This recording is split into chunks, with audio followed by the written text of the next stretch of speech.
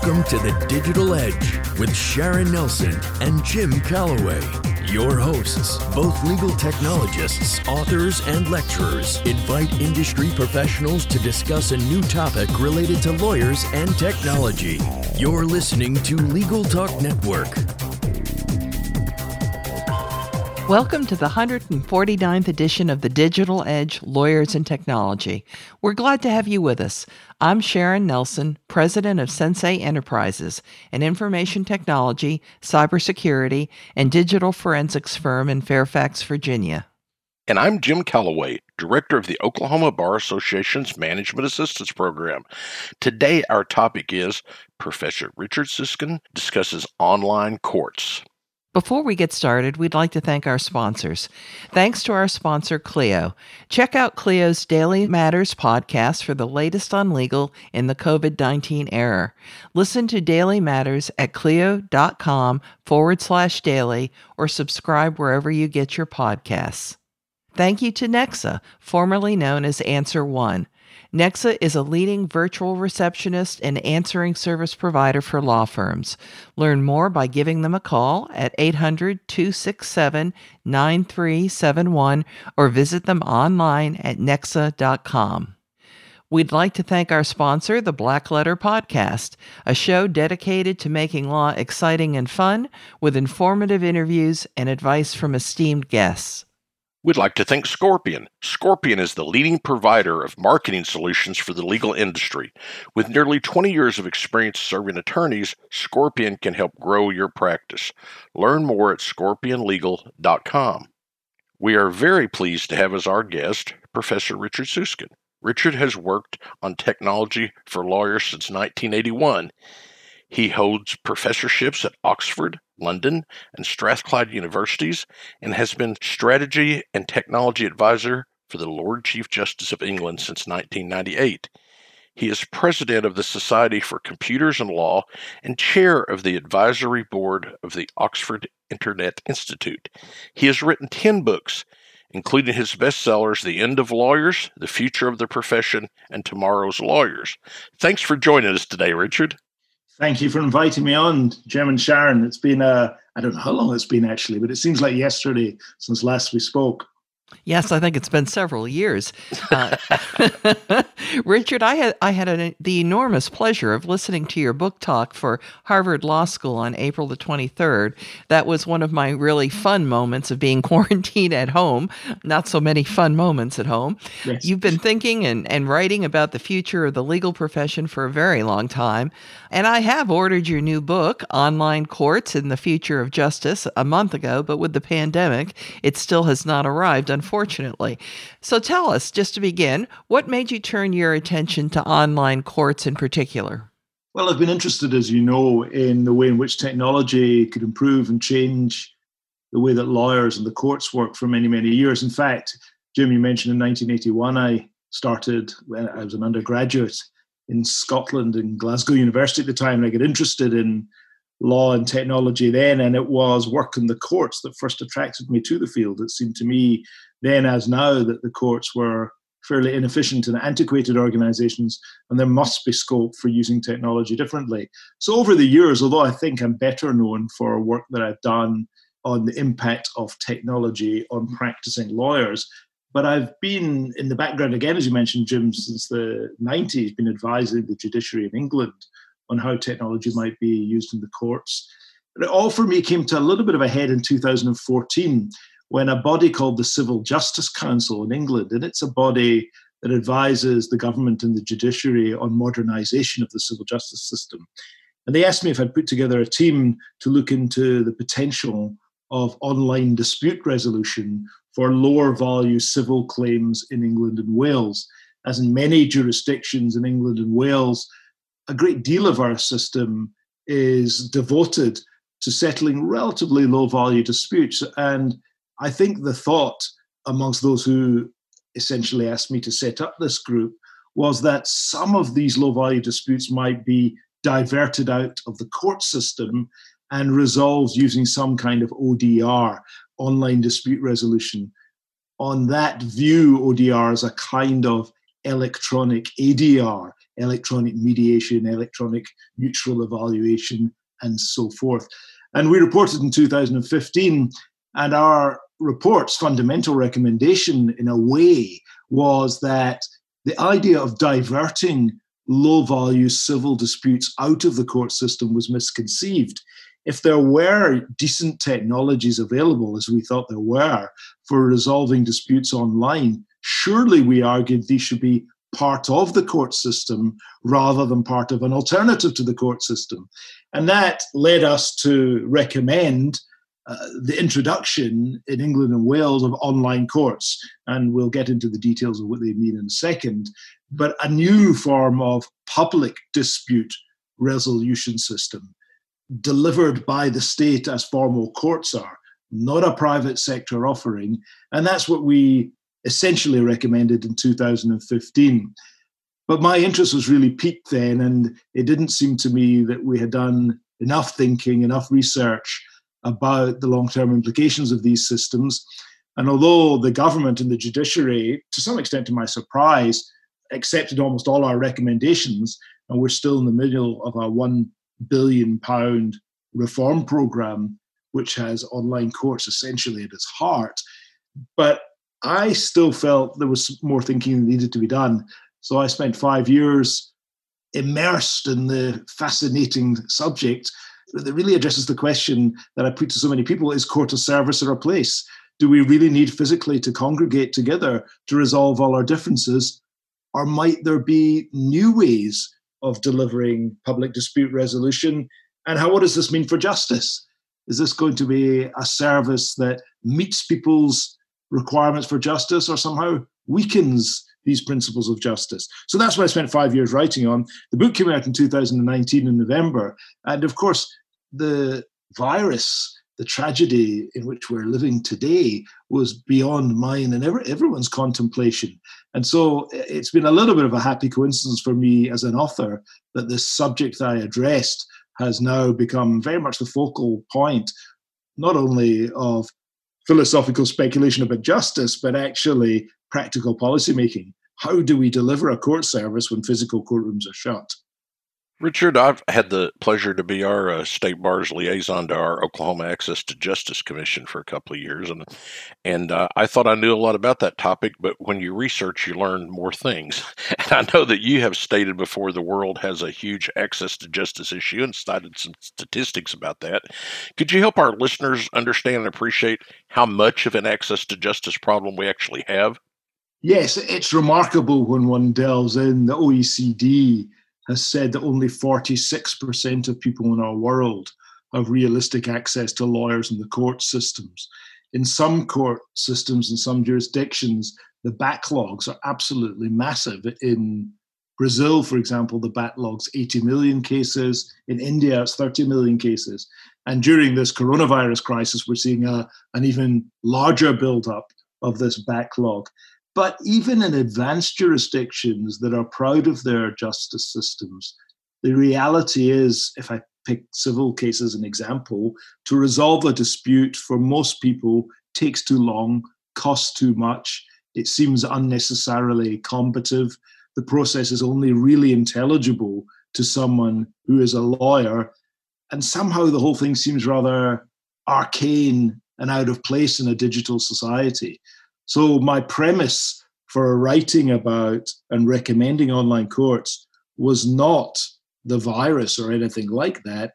It was the shameful situation that I think as all lawyers and judges and legal academics we have to face up to, and that's that most people can't actually gain access to the court systems that we hold out as being the public entities that resolve legal disputes. Well, I remember reading a long time ago, The Future of Law, and I have heard a podcast that you did with someone else, and you talked about what you got right and what you got wrong. So I think there's been some real change in what you're thinking about the future of law. How would you describe that change, Richard? Well, the future of law was devoted largely to thinking about the future of legal practice and the future of law firms. And my book, Online Courts and the Future of Justice, is pretty similar, only relates to the court system. I sometimes joke that I write the same book every 4 years. And it's not entirely nonsensical, because the underlying principles that have driven me about exploring the way in which technology can help us to deliver legal and court service better, that hasn't changed. What changes is the underpinning technologies. And so the theme, although I touched on this in 1996, much of what we were focusing upon there was automating the work of lawyers. Although I'd done my PhD in Oxford in the 80s in artificial intelligence, it wasn't that much really about AI in my 96 book. I think we've seen since about 2011, 2012, a huge upsurge in interest in what I prefer to call increasingly capable machines. Our systems are taking on more and more tasks, many of which historically were thought to be the exclusive province of human beings. And that's been a major shift. The technology itself is coming on in leaps and bounds. I should say, though, that the first generation of online courts that I have in mind is actually still human judges making decisions, essentially without being in physical courtrooms. The second generation raises this whole question of artificial intelligence. Might it be that some binding decisions could emanate from a court system without there having been a human agent involved in decision-making? Could we have AI-based judges? And of course, that's hugely controversial, and my answer to that is very qualified. But this wasn't really a discussion we could meaningfully have in the mid-90s. Richard, I know that you believe, and we agree, that we have largely grafted technology onto the way we traditionally practice law rather than letting technology evolve it. Do you believe that it's changing more now? Not nearly enough. This is, for me, the fundamental distinction in the world of technology between what I call automation on the one hand and transformation on the other. Automation is when you take some kind of inefficient pre-existing process and apply technology to it and make it more streamlined and improve and optimize it and so forth. But essentially, I think it's fair to say what you're creating is mess for less. You're taking often a messy process and taking some cost out of it or making it slightly more efficient.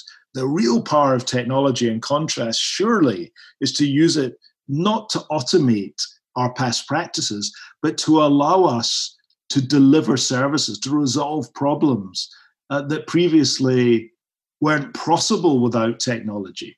So this is the joy of the online court. We couldn't have had a discussion about online courts in, say, the late 80s because the World Wide Web didn't exist. That platform, that enabling technology did not allow us, for example, to have cases by video conference or to have cases submitted and responded to by the judge on the papers alone. So the exciting thing for me there is we're not simply, as you put it, grafting the technology onto the old process. We're allowing new technologies to give rise to an entirely new way of resolving the problem. And similarly, in legal practice, that's always been my passion. Don't simply take the work of lawyers and substitute some of it by using some computer technology. Ask yourself whether or not we can move away from the one-to-one consultative advisory model for delivering legal services to some kind of perhaps one-to-many information service, an online legal service. That's the excitement of technology. And if you look at the history of technology right across the professions, the first 50 years have been about automation. They've been about using technology to streamline and optimize, support and improve our old ways of working. Before we move on to our next segment, let's take a quick commercial break. Now, more than ever, an effective marketing strategy is one of the most important things for your firm. Scorpion can help. With nearly 20 years of experience serving the legal industry, Scorpion has proven methods to help you get the high-value cases you deserve. Join thousands of attorneys across the country who have turned to Scorpion for effective marketing and technology solutions. For a better way to grow your practice, visit scorpionlegal.com. If you're missing calls, appointments, and potential clients, it's time to work with Nexa Professional. More than just an answering service, Nexa's virtual receptionists are available 24/7 to schedule appointments, qualify leads, respond to emails, integrate with your firm's software, and much more. Nexa ensures your clients have the experience they deserve. Give them a call at 800-267-9371 or visit them at nexa.com/podcast for a special offer.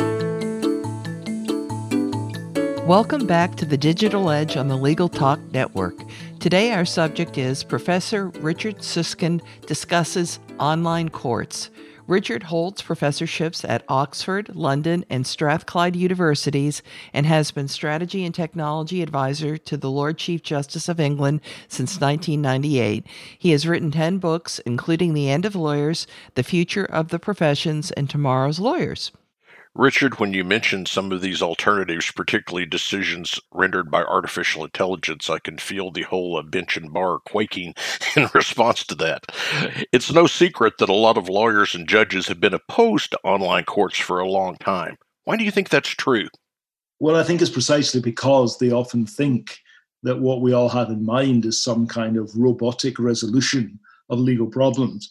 But I stress again, I see these online courts evolving in two stages. One where it's human judges making decisions, but they're not physically convening in a courtroom. And secondly, and later on, there's this possibility of some of the decisions being made in radically different ways. So I think there's a nervousness about increasingly capable machines, about artificial intelligence. But there's also, I think, and this is not unhealthy, there's a deep-seated belief that the traditional way of delivering court service delivers just outcomes, that it's appropriate, it's good, and it's a fine and indispensable element of society. And I think with some justification, lawyers and judges are hesitant about jettisoning some of the tradition. I argue, of course, that because we have such severe access to justice problem, we have to think of different and new ways of delivering service. But I'm not surprised that people are hesitant. We also see the hesitancy in legal practice. I think long-standing practices are well entrenched. It's the comfort zone of many lawyers and judges. It's a way of working with which they're happy and of which they're proud. Many senior individuals don't really feel ready fundamentally to retrain and enter the new digital world. And so to essentially revert to or want us to stay where we are as a natural human reaction, I don't think it's healthy for society or for the economy, and that's why I push in the other direction. But I do understand why it is that people are hesitant. What upsets me is what I call irrational rejectionism. That's the dogmatic dismissal of a technology with which the critic has no experience. So while I'm comfortable enough when people bare their souls and say that it's not easy in midstream to change the way you work, I'm less comfortable when people are not prepared to at least look at the technology and see what it can do and deliver. It's been my observation that lawyers and judges are thinking not just a little differently, but a lot differently about online courts since the pandemic hit us. Do you agree with that? And if so, how do you think their thinking has changed recently? You're absolutely right there. And it's been force of circumstances, necessity being the mother of invention, as everyone is saying. But the reality is, if physical court buildings are shut, then we have a stark choice. We either delay justice indefinitely or find different ways of delivering justice services. Now, I want to stress that the most successful current technology in the crisis, which is essentially a form of video hearing, is not precisely what I had in mind when I talked of online hearings.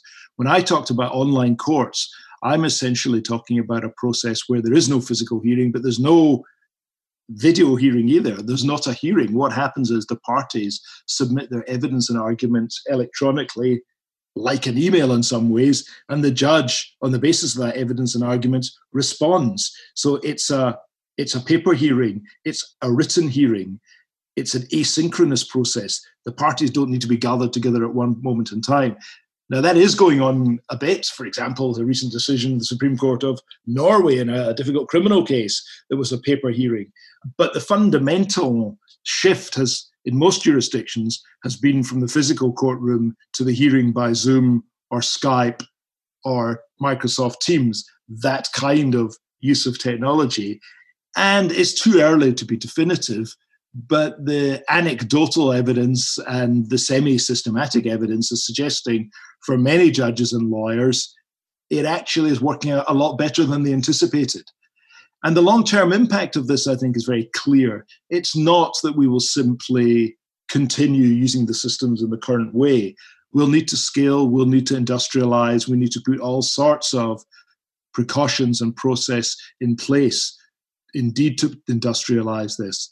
But the notion that many hearings that we are now seeing could be conducted effectively, efficiently, and in accordance with justice across some kind of video link, the notion we jettison these and go back to the unaffordable, inaccessible system seems to me to be unsustainable. So this has fundamentally accelerated, I think, many of the modernizations that many of us had in mind. Above all else, I think it's opened people's minds. It's opened people's minds to the idea that a court is not necessarily a physical place, that a service by judges can be delivered virtually, can be delivered using technology. And I think we'll see a shift from people assuming that this was not possible to wondering where it is now applicable. Richard, obviously we are not going to get to universal online courts or even widespread online courts overnight. How do you think the process might proceed? What are the first steps and kind of cases that might be suitable for online courts? I think it's wrong to think that we'll ever only have online courts. I see a future where we will have a court service that delivers its service through a variety of channels. I've no doubt for complex cases and for cases that raise crucial questions of principle, and in many other circumstances, we'll still think physical hearings are sometimes necessary. Sometimes we'll have video hearings, maybe even audio hearings, and also, I hope, a big move towards the paper or written hearings. But the court service, as I say, will be a blend of these various channels.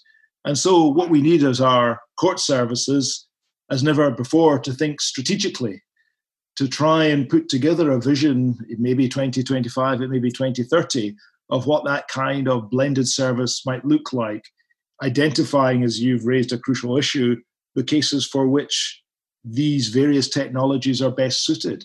Indeed, it's more granular than that we need to go, because it's not just individual cases, it's parts of the cases. We need to think which interlocutory hearings in England, for example, could best be done by video hearing rather than physical hearing. So it needs a deep analysis of our current system, a breaking down of all the component parts and identification of the most relevant channels for each of these parts. That's one approach, but to some extent that's still automation. I'm more ambitious than this. I think we need to take the step back and ask what outcomes is it we're expecting of our court service. I often tell the story of a talk I gave not long ago to a couple of thousand neurosurgeons, and they asked me to be controversial. And my opening line was that patients don't want neurosurgeons, gasping audience. I said, patients want health. And it's your job not to ask the question, what's the future of neurosurgery, but to ask the question, how in the future will we be solving problems to which neurosurgeons today are currently the best answer? And when you think in health, the answer comes in non-invasive therapy, that the future will not be cutting bodies open, whether robotically or humanly. It'll be non-invasive therapy. We need that kind of mindset, Jim, when we're thinking of the future of our court service. Not how do we automate our current processes. There'll be a lot of that, but we also need to make that jump ahead and ask, what's the fundamental purpose of the court service we provide? And in the future, how can we deliver according to that purpose using existing and emerging technologies? And so it'll be a mixture of automation and transformation. But to do this, you've got to be engaged in what I call vision-based rather than legacy-based thinking. Legacy-based thinking is walking backwards into the future. It's thinking, what do we do today and how can we improve upon it a bit? Vision-based thinking is having this clear, exciting, easily communicated vision of how it is a court system might work in the future. And then the question is, how do we get there from here? That's fascinating. Before we move on to our next segment, let's take a quick commercial break. The Black Letter Podcast demystifies complicated law and business issues by breaking them down into simple, understandable bites. Hosted by Tom Dunlap of Dunlap, Bennett & Ludwig, this show features fun and informative conversation with esteemed guests like CEOs, and former AGs of the CIA. You can listen to Blackletter Today on iTunes, Google Play, Spotify, or wherever you get your podcasts. The legal industry is undergoing a fundamental transformation, and the Daily Matters podcast is here to give you a competitive edge. In Daily Matters, Clio CEO Jack Newton interviews prominent legal experts to explore the new normal for law firms and how you can succeed in a work-from-home world. To listen, visit clio.com/daily or subscribe to Daily Matters wherever you get your podcasts. Welcome back to the Digital Edge on the Legal Talk Network. Today, our subject is Professor Richard Susskind discusses online courts. Richard holds professorships at Oxford, London, and Strathclyde universities and has written 10 books, including The End of Lawyers, The Future of the Professions, and Tomorrow's Lawyers. Richard, one of the more controversial aspects of your book, maybe the most, is the idea that artificial intelligence ultimately might be used rather than human judges. Would you explain how that might work and why we shouldn't be afraid of it? I can certainly explain why or how it might work. I'm not sure I can explain why we might not be afraid of it. But let me explain or warn in the first instance that there's a lot of nonsense talked about AI. I believe that most of the short-term predictions being made about artificial intelligence in law, and artificial intelligence generally, overstate its impact. However, I believe most of the long-term predictions understate its impact. But in relation to law and judges and AI, I think we've got three separate kinds of questions we might ask. We might ask, can a machine undertake judicial work in the way that a human judge does? And the answer to that, we can immediately say, neuropsychologically, neurophysiologically, is an emphatic no. We're nowhere near that. You might say, second, though, what about a machine that can provide decisions with reasons in the same way as the output of a judge is a decision with a reason? Now, here, although there's been marvelous work done in the field of artificial intelligence and law, I would say we're also a great distance away from having systems that are sufficiently sophisticated that could offer decisions with reasons as some kind of replacement for a human judge. So I think we can reject that as a practical option for the next couple of decades at least. But there is a third option. And here we should look at the work that's been done in the prediction of judicial decisions. You'll know that there are systems now of which they're said that they can predict the outcome of the decisions of courts more accurately than human lawyers.